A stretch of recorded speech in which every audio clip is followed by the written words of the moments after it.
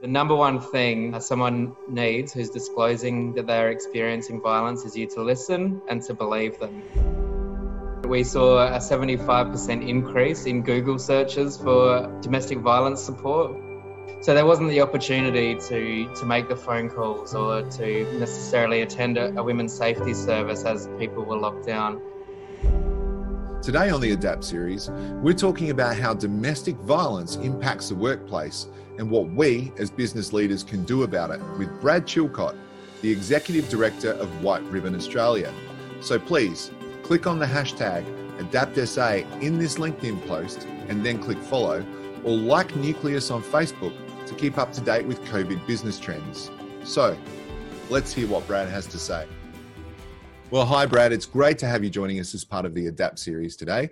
And it's a bit more of a serious topic today in that White Ribbon Australia is your company, its purpose is to end engendered violence by engaging with men and boys to end men's violence against women. So let's start by talking about working from home at the start of the pandemic and how that's affected how we deal with domestic violence, in that there was grave fears that victims would have little or no means of escape because we were all forced to work from home 24/7. So how have we adapted, and what have we learned, and how have we adapted to actually helping the victims? Well, those fears were definitely realised in the way that women began to present their experiences was different. We saw a 75% increase in Google searches for domestic violence support, for example. So there wasn't the opportunity to make the phone calls or to necessarily attend a women's safety service as people were locked down. We also saw the kind of domestic violence change. There was a massive increase in the number of first-time experiences of physical violence. So women reporting physical harm for the first time went up significantly. And other forms of control, we call it coercive control, the non-physical aspects of gendered violence that include things like controlling finances, surveilling phones and electronic devices, limiting access to family and friends. We saw an increase in those experiences for women as well. And workplaces have needed to adapt, especially in regards to kind of identifying when physical or when gendered violence is happening.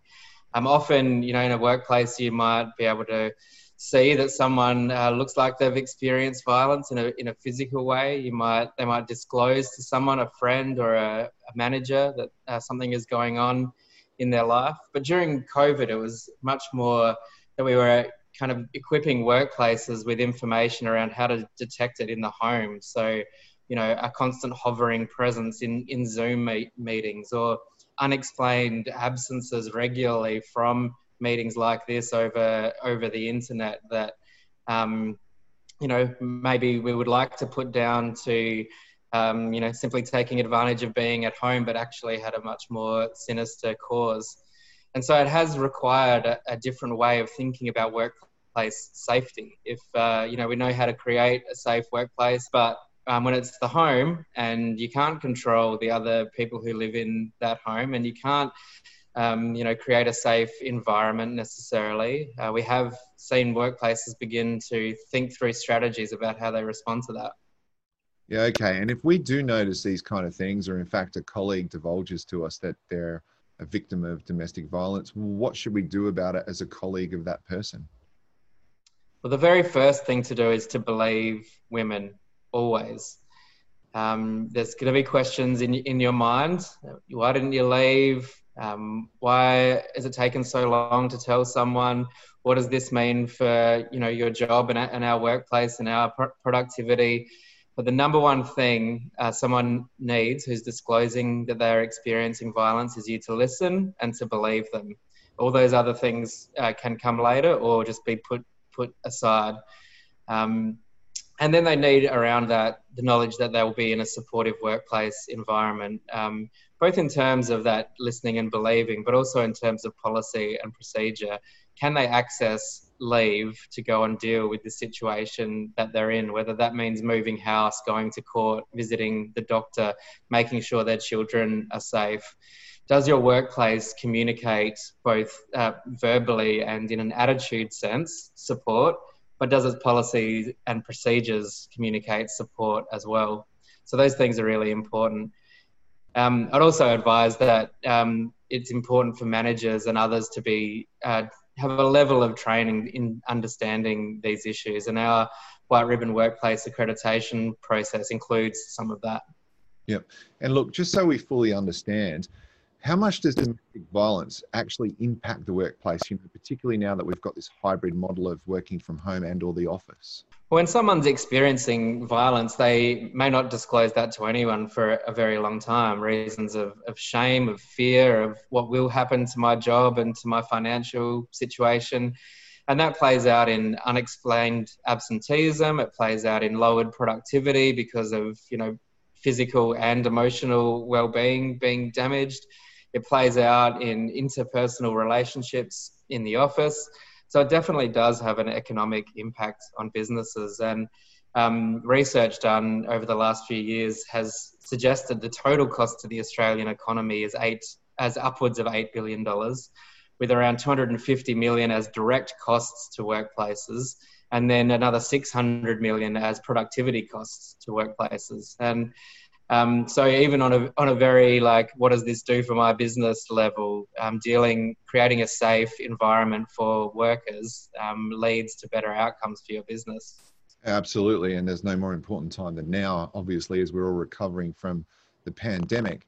So look, as business leaders who run businesses, how can we help end domestic violence?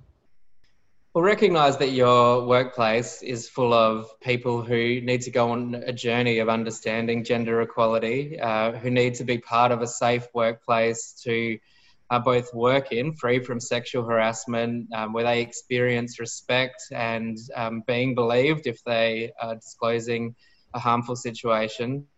But also that each one of your workers is part of a community. And as we use our workplaces to advance gender equality, build respect, increase understanding of family violence and what you can do if you're experiencing it, that spreads out beyond your workplace into the community.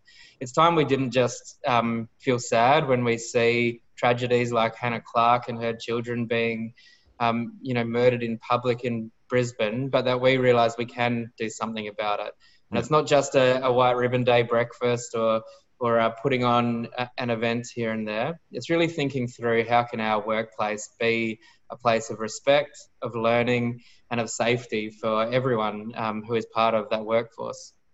Yeah, look, and we know this is a huge problem because it's in the news every day, but it also sounds like there's just so many people that are suffering in silence. And so if you're out there listening today and you want to take first steps, I think contacting White Ribbon and looking at their accreditation program is a great place to start. Having those policy considerations and creating a culture where people will listen, I think is vitally important from what you're saying, Brad. And of course, that means a more productive workplace. And we need that right now at this point in time in our economy. So look, I'd like to end by asking, what else would you like to say to the people who are listening here today? Especially to the men, I just want to say, listen to the women in your lives. Really listen to them. Ask them what their experience of work is, not just in your workplace, but the women in your lives and their workplaces. Understand what it's like for a woman, experiencing the social life that I take for granted, going to the city and feeling safe. Ask the women in your life what it's like for them when stress levels rise in the house or the workplace. Really listen and allow what you hear to change your perspective and, even more importantly, your behaviour. Thank you so much, Brad. I think that's massively important. I've got some things going through my head at the moment about our workplace and so forth, and I'm sure there's lots of other things that other people can do as well. So it's very valuable, the information you're sharing here about improving our workplaces. So thank you for your time, and I look forward to seeing you again soon. And keep up the good work, because it's absolutely a vital thing, a vital role that needs to be played out in the community. Thanks, Brent. And if you want more information about workplace accreditation, whiteribbon.org.au. Thanks, everyone.